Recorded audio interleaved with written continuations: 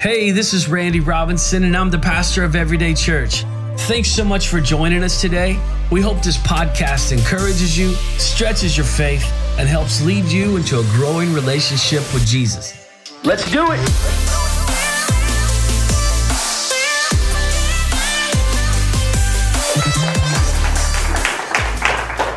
Man, could you imagine if I stop picking on him, how much better he'll speak about me? Thank you, Pastor. Wow. You know, with God, there's never, ever a coincidence.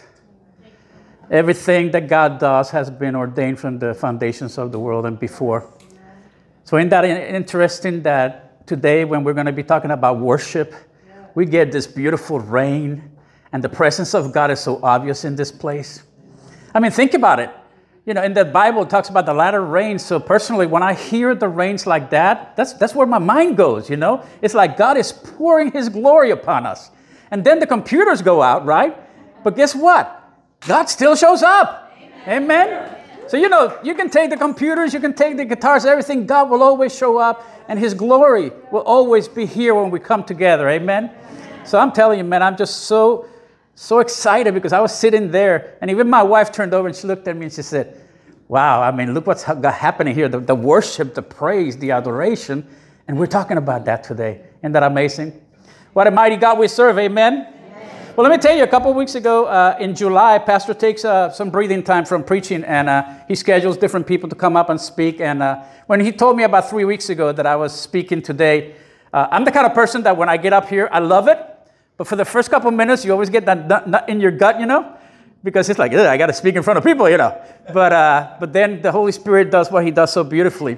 And I want to challenge you, and I think about my brother Lou over there, because we were talking one time, and he's like, I will never get up there and talk, you know, because the nerves get to you. I did a little research on the internet, and the Washington Post did a survey a few years back, and can you believe that they went through the top 10 fears of people? And they talk about bugs. They talk about ghosts. They talk about zombies. Believe it or not, people are afraid of zombies. If you're here today and you're afraid of zombies, let me tell you one big thing. They're not real. Okay, anyway. But the top 2 fears in a lot of the studies that I was reading are death and speaking in public. And some people said that they'd rather die than to get a microphone and speak in front of people. So why do I say that? Does that have anything to do with my message? Absolutely not. But I say that because so many times God puts something in your heart, and we allow those nerves to stop you from delivering what God has given you. So my encouragement to you is that when God speaks in your life and he gives you something to share, just share it. Just share it. Like Joyce Meyer says, do it afraid. Do it afraid. Now, like Pastor already said, I'm going to be speaking on worship. I told the pastor this morning, I said, you know, after I decided to speak on this topic, I realized that Pastor has been a praise and worship leader, praise and worship pastor for over 20 years. I should have let him speak about worship, you know. But praise the Lord, here we are. So now, I've been thinking about praise and worship, and if you're anything like me, you know, we think that praise is worship and worship is praise. At least a lot of people that I talk to, that's, you know, when they do the singing, it's praise and worship. So I decided to just do some biblical research, and I want to tell you a few points that I found out, and to help you out with this, because it definitely helped me. You probably heard people say that praise is about God, and worship is to God. Or that maybe you heard that praise is opening up and worship is entering in, or praise is boldly declaring, and worship is humbly bowing in the presence of the holy God. Praise applauds what God has done, and worship honors the one who did it. So praise and worship, bottom line, is they go together. Amen? Because when you enter into adoration, when you enter into praise, into song, and this is a good point, if your heart is in it, okay? Because let me give you a pointer. If your heart is not in it, all you're doing is uttering words. You need to make sure your heart is in it when you get into praise and worship. So when you enter into praise and worship, I believe that praise and worship are married. I believe that praise and worship go together. So when I speak today to you, and I got some definitions that I want to share before we get into the meat of the message, I want you to realize that some verses apply to praise and others to worship, but because they go together, okay, I included them all in this message. So let's get into it. Now, Because we're speaking about worship today, we're going to be speaking about King David, one of the greatest worshipers of the times. So why should we worship God? You probably know the answer. Because of who he is, amen? He is our God. He is our King. But I'm going to just share a couple verses with you about worship and why we are to worship God. Exodus 34:14 says that you shall worship no other God, for the Lord whose name is jealous is a jealous God. Luke 4:8, when Jesus was being tempted and the devil was going through the temptations of Christ, Jesus answered and said to Satan, "Get behind me, for it is written, you shall worship the Lord your God, and him only shall you serve." Psalm 29:2, it says, "Give unto the Lord the glory due to his name. Worship the Lord in the beauty of holiness." So the Bible is very clear about the fact that we are to worship God. God does not want to be substituted by anything. God wants to be first in your life and foremost, amen? He is God. He created you, okay? He saved you. Jesus died on the cross for you. He wants to be worshiped. So it's not a point about who do we have to worship. It's very clear in the Word of God that we are to worship God. But I want to talk today a little bit about what does worship do for you and for me? Because obviously we know that God is worthy to be worshiped and he's worthy of all praise. Now, before we get into talking about David and some other scriptures, I always try to look definitions. And I found quite a few Hebrew and Greek words that define praise and worship, and I want to share them quickly with you. And on a side note, let me on a side note here. I know that we took longer for praise and worship. I know that we took longer to start the service because of the computer issues. But you know what? I think we need to get rid of the time that we have to come to church. Amen? Amen. I've been in some church services that lasted 5 hours. If you ever go to Jamaica, Mexico, Honduras, their church services 5 hours. And can I tell you something? Because the glory of God was present. Who cares about the time? So get that out of your mind and rejoice that you are in the presence of God. Amen? All right, anyway, moving back up. So some of the Hebrew words that we define worship as, and I'm going to probably murder these words because I'm not Hebrew. I don't speak Hebrew or Greek. But one of them is shakah. That means to bow down or to prostrate yourself in homage, like you were doing this morning. You were on your face. That is to be prostrate. My English, but so to be prostrate before the Lord. This is to give special honor or respect or tribute. In other words, tehillah. Tehillah, not tequila, but tehillah.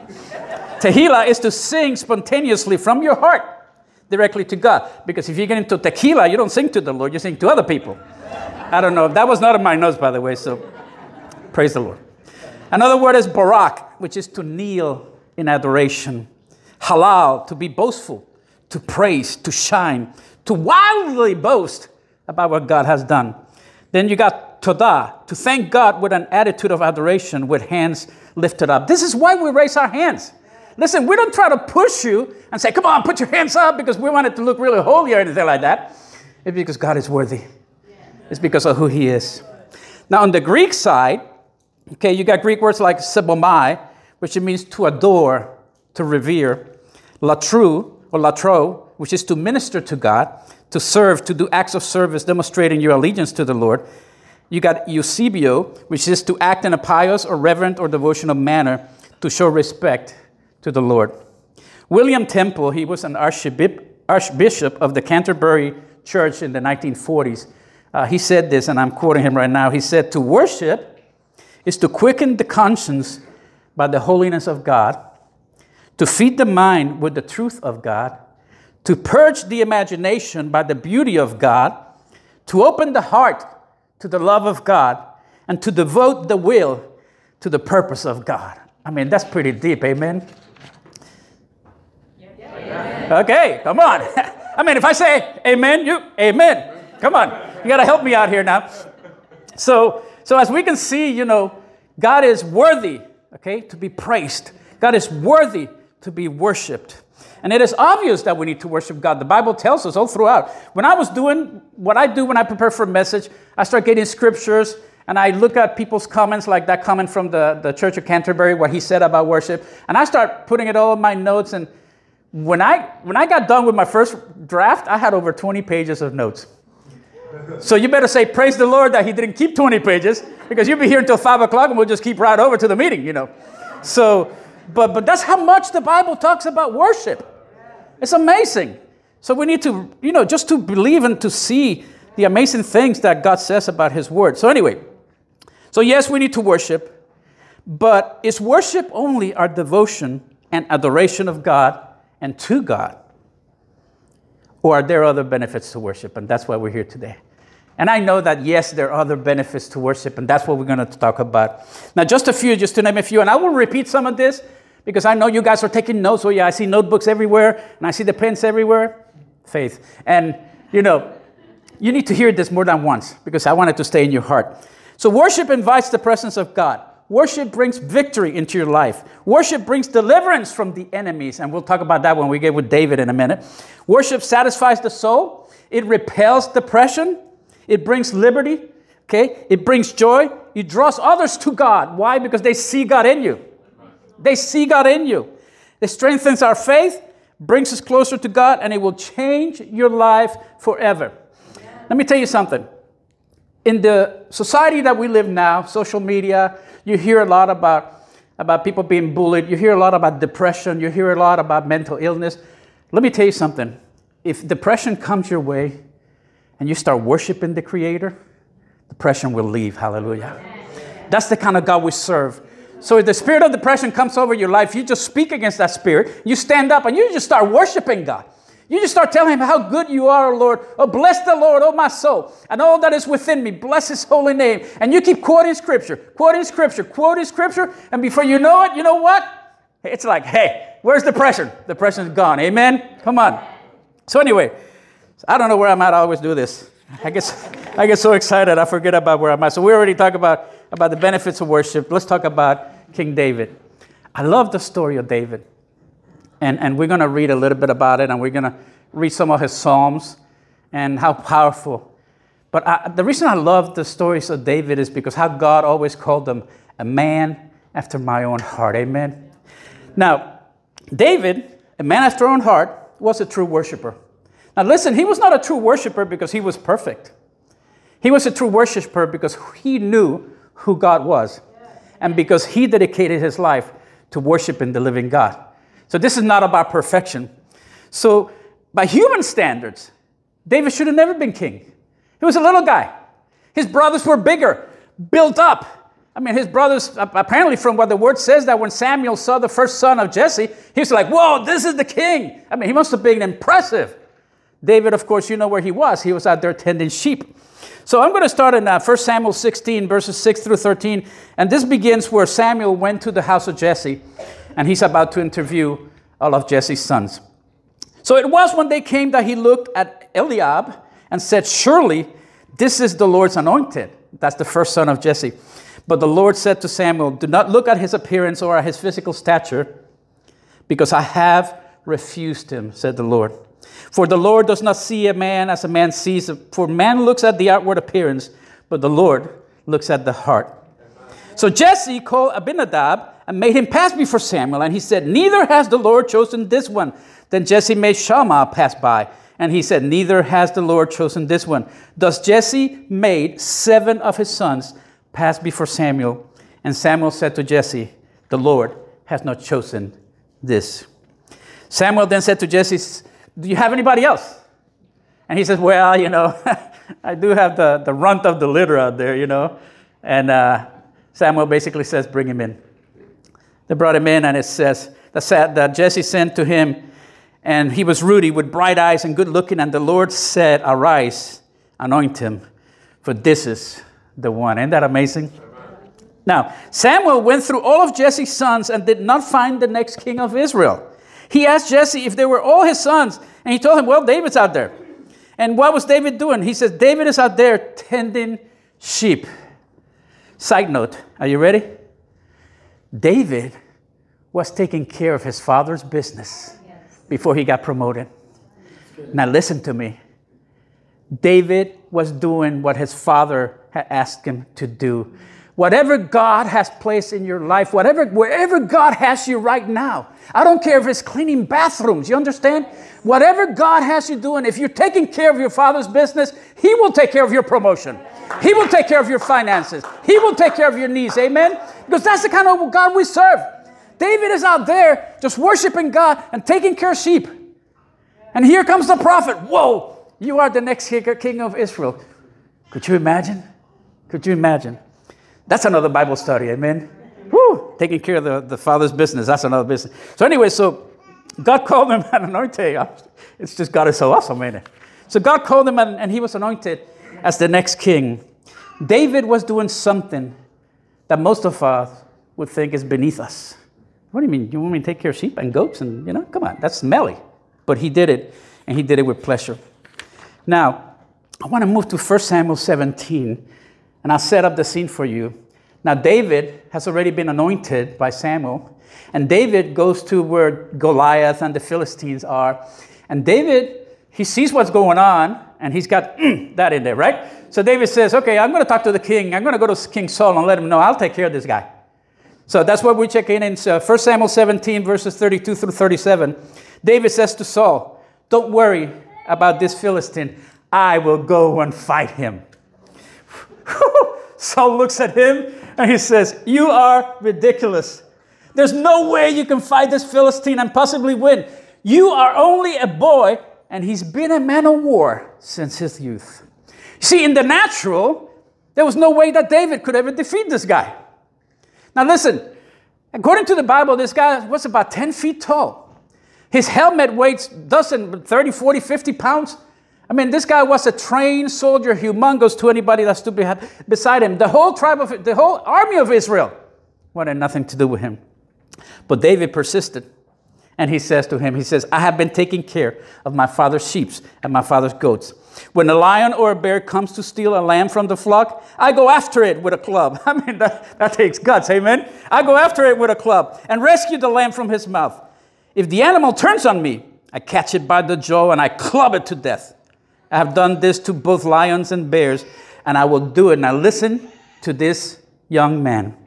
And I will do it to this pagan Philistine, for he has defiled the armies of the living God. The Lord who rescued me from the claws of the lion and the bear will rescue me from this Philistine. Saul finally consented and said, go right ahead, and may the Lord be with you. Now, theologians believe that David was between 13 and 15 years old when he fought Goliath. Now, where does a 13-year-old get the guts to do something like this? Where does a 13-year-old get the faith to do something like this? From adoration and worship and being in the presence of God. I mean, think about it. For years, I don't know how long, he was out there tending sheep and doing what he was doing, but he knew his living God. He spent the time in the presence of God while he was taking care of business. God was preparing him to be king over Israel. I mean, this is amazing. Between 13 and 15 years old, but he got all that from being in the presence of God. Now, this same David is the same David who later on wrote in Psalm 18:3, and I quote, he says, I will call upon the Lord who is worthy to be praised. So shall I be saved from my enemies. He knew his God, and he knew who God was. This is David. I mean, what an awesome man. A true worshiper, a man after God's own heart. Now think about this. David committed adultery. You know the stories, right? David ordered one of his generals to be murdered at the front line. David lied. David did some things that, yes, he paid for. We understand that. He had consequences in his life. But the Lord still looked at him and said, that's my chosen one. That's the king that I have chosen for Israel. That's my anointed one. And that's a man after my own heart. And he penned some of the greatest psalms that we read today. And I want to share a few of those with you. Bless the Lord, says Psalm 103. Bless the Lord, O my soul, and all that is within me. Bless his holy name. Bless the Lord, O my soul, and forget not all his benefits, who forgives all your iniquities, who heals all your diseases, who redeems your life from destruction, who crowns you with loving kindness and tender mercies, who satisfies your mouth with good things, so that your youth is renewed like the eagles. Isn't that amazing? This guy knew who God was. On Psalm 68, it says in verse 4 and 5, sing praises to God and to his name. Sing loud praises to him who rides the clouds. His name is the Lord. Rejoice in his presence. He is the father to the fatherless, the defender of the widows. This is God whose dwelling is holy. Hallelujah. This is why we got to adore our living God. This is why we got to worship our living God. Now listen, I know we come together every week and we sing. And like I said, you put your heart in it. You raise your hands. You say hallelujah. Hey, listen, that is beautiful. It's wonderful. Thank you. Keep doing it. Keep doing it. Keep doing it. But what are you doing at home? That's where it pays off. Let me tell you something, and I'm not saying this in any braggadocious way or whatever, but because I knew what I was preaching about, I said to the Lord, you know what, Lord, I'm going to try this. I'm going to try this week. All week long, every morning, I quoted that verse, bless the Lord, O my soul, and all that is within me. Bless his holy name. Every morning, I started quoting scriptures like that. Every morning, I started saying that now I have the peace, because of Christ died for me, I have the peace of God. Or I would quote Romans 8:1, there's no condemnation for those who are in Christ Jesus. Or I would quote different scriptures about the holiness, to worship him in the beauty of the holiness. And can I tell you something? I had a great week. But it doesn't mean that what happened to me this week was different. I still did my job. I interviewed people. I did what I had to do. I drove all over Central Florida. Everything that I did was pretty much the same thing I'd done weeks before. But there was a difference because of where my heart was all week long. And that's what worship will do for you. And that's why we need to get back. And you know what? That song we sang last week, that we need to get back to the heart of worship. I didn't say that at the beginning, but God just brought it to my remembrance. There were several things that I was looking into. Okay, should I preach on this? Should I preach on that? And worship was one of them. And then I just kept looking around and I couldn't make up my mind. I kept praying like, God, what do you want me to preach about? And then last week when Pastor sang that song, I was in the back and I heard it. And I heard that line where it says, it's all about you. It's all about you, Jesus. And right there in the back behind that door, because I was working the back door, my heart just rise up right there. And I said, that's it. That's it. Because we serve a living God. Hallelujah. So let's worship him and praise him all the time. There is power in a life of worship. There is victory in the life of worship. And that's what David knew. That's what David knew. That's why he was so victorious. Now, remember what I told you earlier, how it invites the presence of God, it brings victory, brings deliverance, satisfies the soul, repels depression, and all those things. You only get that from being exposed to the glory of God. A life of worship is a life of victory. A life of worship is a life in the presence of the Most High. Look at what Psalm 22:3 says. But you are holy, O Lord. You inhabit the praises of your people. I mean, think about that. When you worship the Lord, when you praise the Lord, he inhabits the worship, the praises of his people. I looked up that word in Hebrew, and it's the word yashab, which means to dwell, to remain, to settle, to sit, to abide. I mean, think about that for just a second, guys. God is sitting with you when you worship. If you have spent any time at all in worship before, you close your eyes, you open your heart, and you start uttering the word of God, and you start declaring the mighty, amazing God that we serve. The peace of God fills the room. The presence of God fills the room. And it is obvious that God is there because he inhabits the praises of his people. Now, another thing that worship does, it will change your focus, your perspective, and your circumstances. That's what worship will do. When we fix our eyes, listen to this quote, when we fix our eyes on the darkness and the struggles of this life, when we invest our energy to talking and worrying about those things, they only seem to gain stronger grip in our hearts. But when we set our attention on worship, we begin to remember who God is. And in the middle of whatever darkness you are going through, worship will break the chains of discouragement. Worship will break doubt. Worship will open the freedom and joy that you need in your life. I mean, worship is the weapon that cuts through the darkest of circumstances to speak to your spirit and remind you of God's truth and power. You guys ever read Psalm 119 from beginning to end? Anybody here ever read Psalm 119 from beginning to end? Takes a while, doesn't it? That's a long psalm. Well, I'm not going to read Psalm 19 from beginning to end, so don't worry about that. But I want to read just a few verses that is so amazing about what he quotes in here.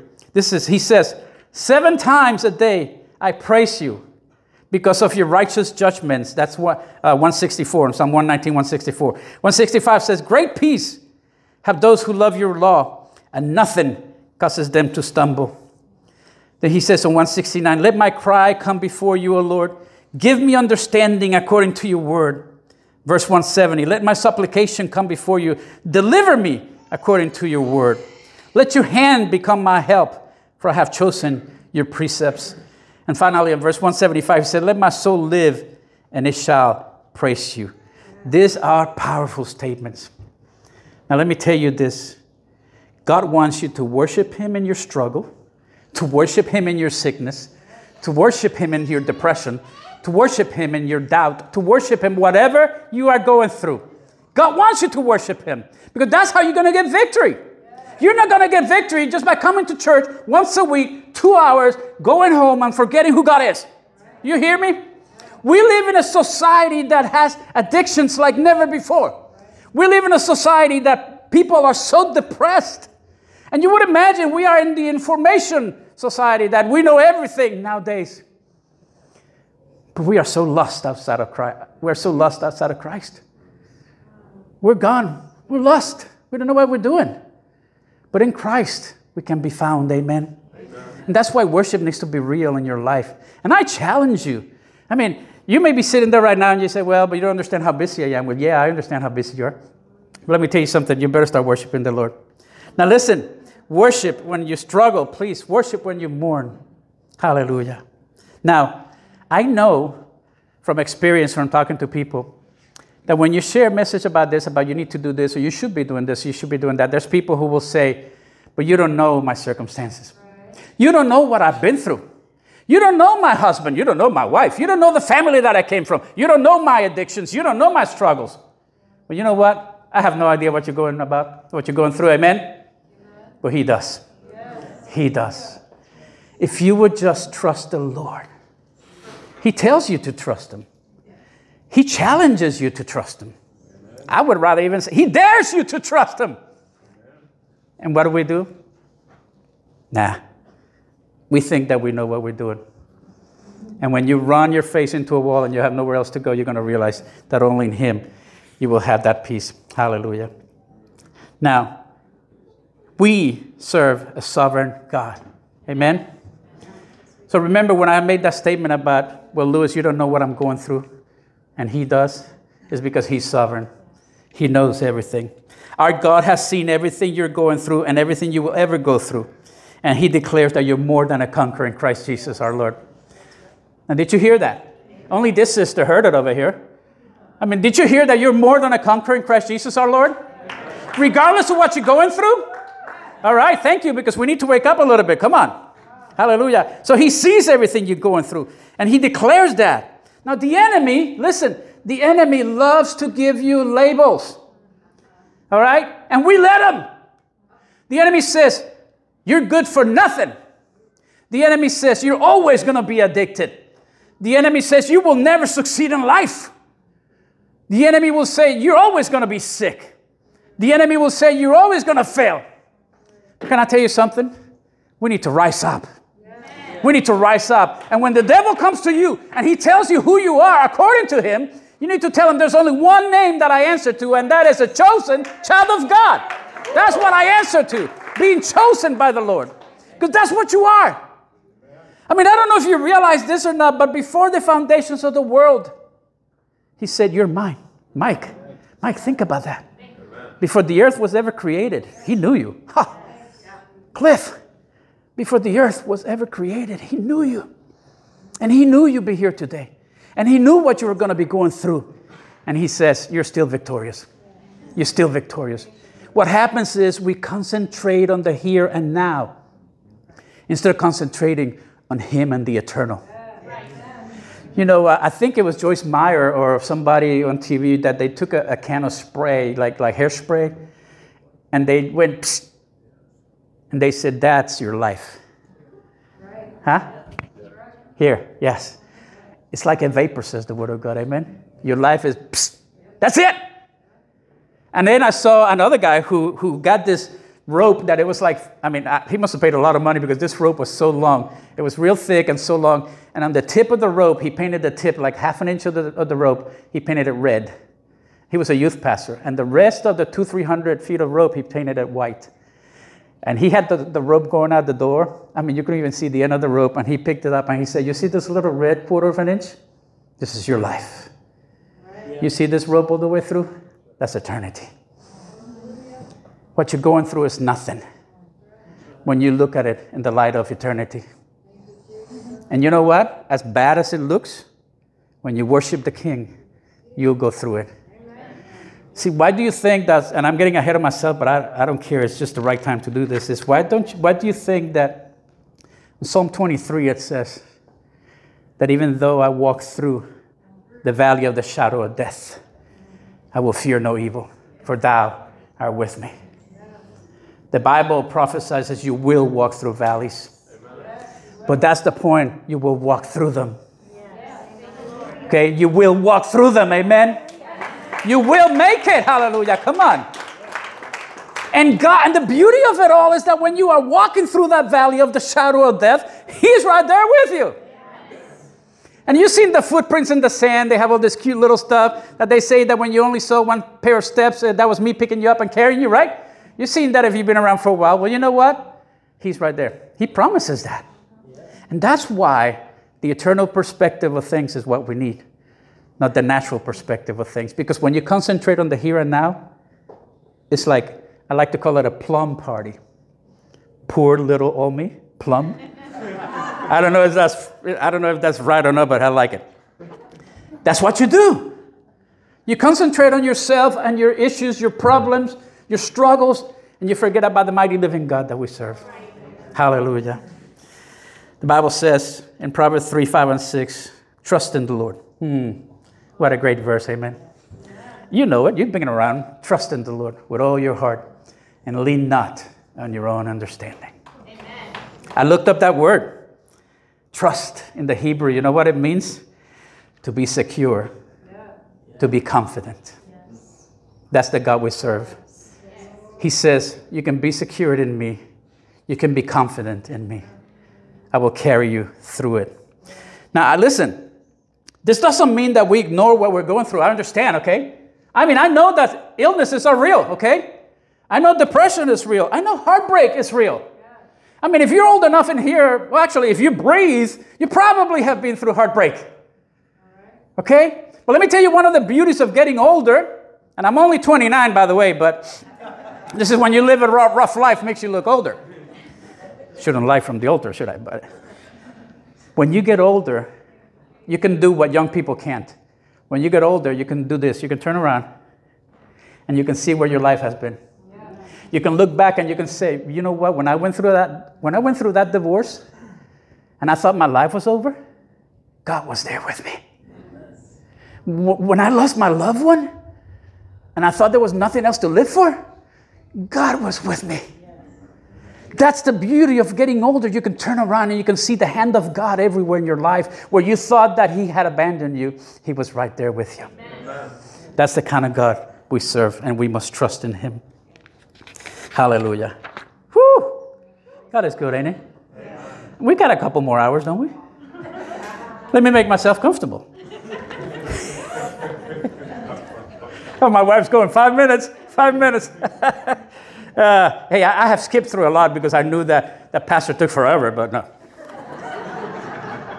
And by the way, it's okay if you take forever, because we should never, ever, ever rush the Holy Spirit.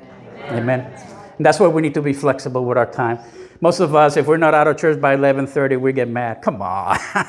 I think one of these days we should keep you here until 3 just worshiping God. Everybody who wants to go, and we just, woo, come on. Yeah, I got a couple of people. See? Let's do it. Hey, I've been saved. I was saved when I was 15, just a few weeks ago, okay? So when I got saved, we didn't have microphones.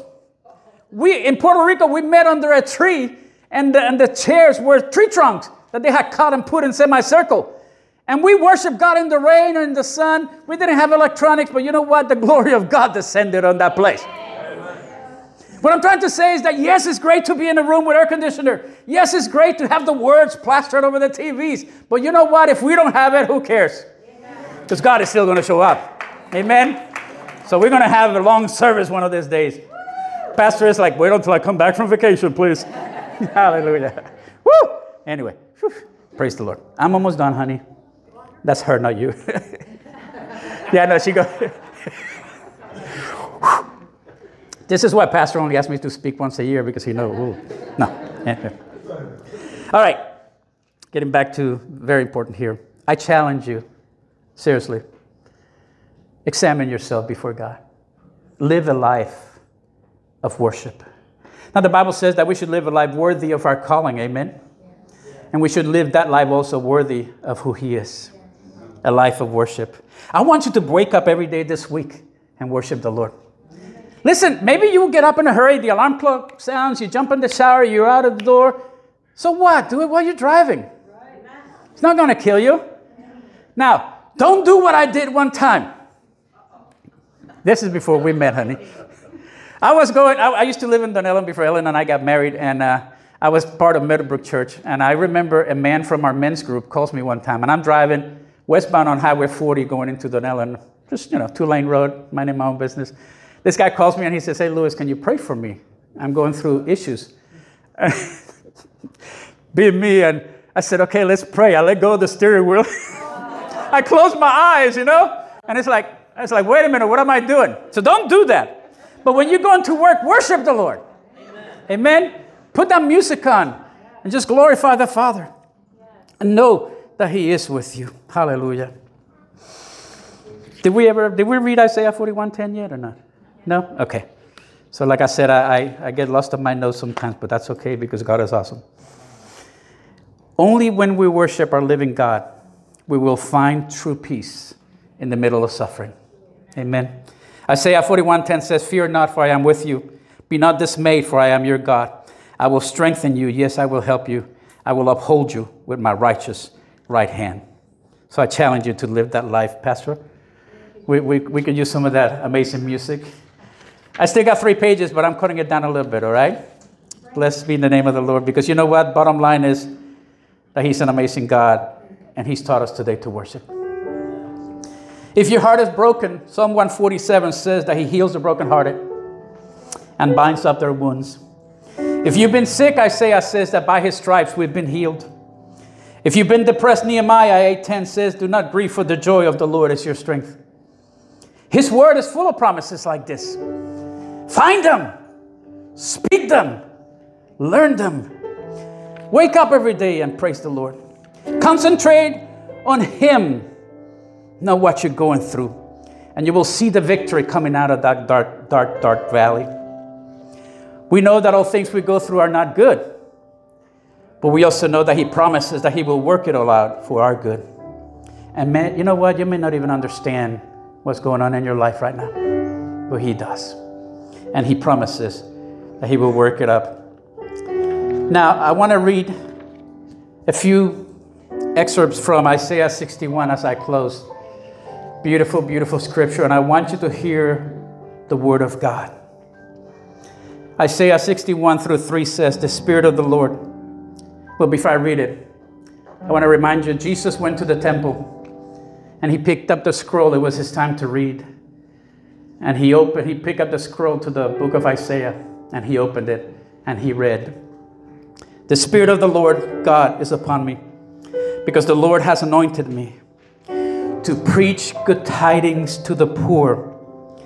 He has sent me to heal the brokenhearted, to proclaim liberty to the captives, and the opening of the prison doors to those who are bound, to proclaim the acceptable year of the Lord and the day of vengeance of our God, to comfort all who mourn, to console those who mourn in Zion, to give them beauty for ashes, the oil of joy for mourning, the garment of praise for the spirit of heaviness, that they may be called trees of righteousness, the planting of the Lord, that He may be glorified.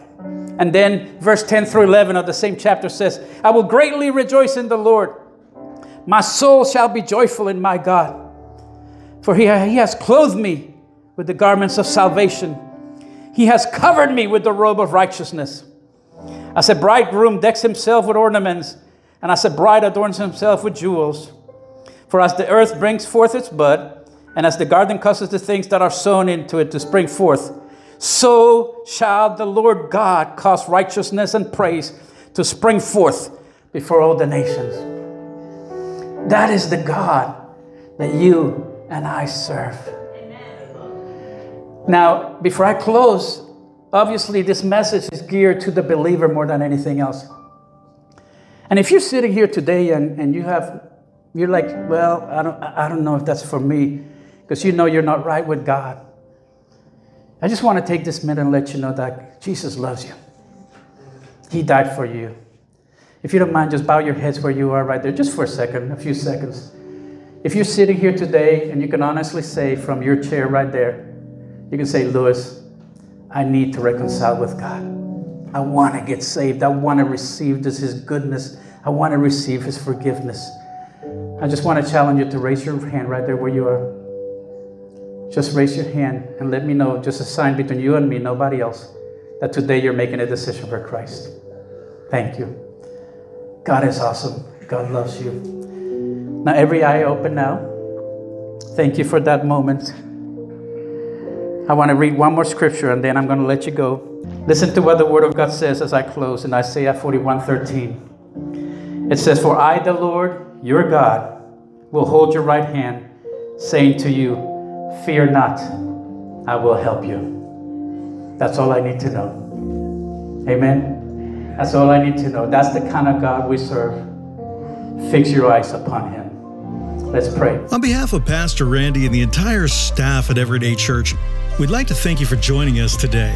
For more information on the church, please visit us at everydaychurch.xyz.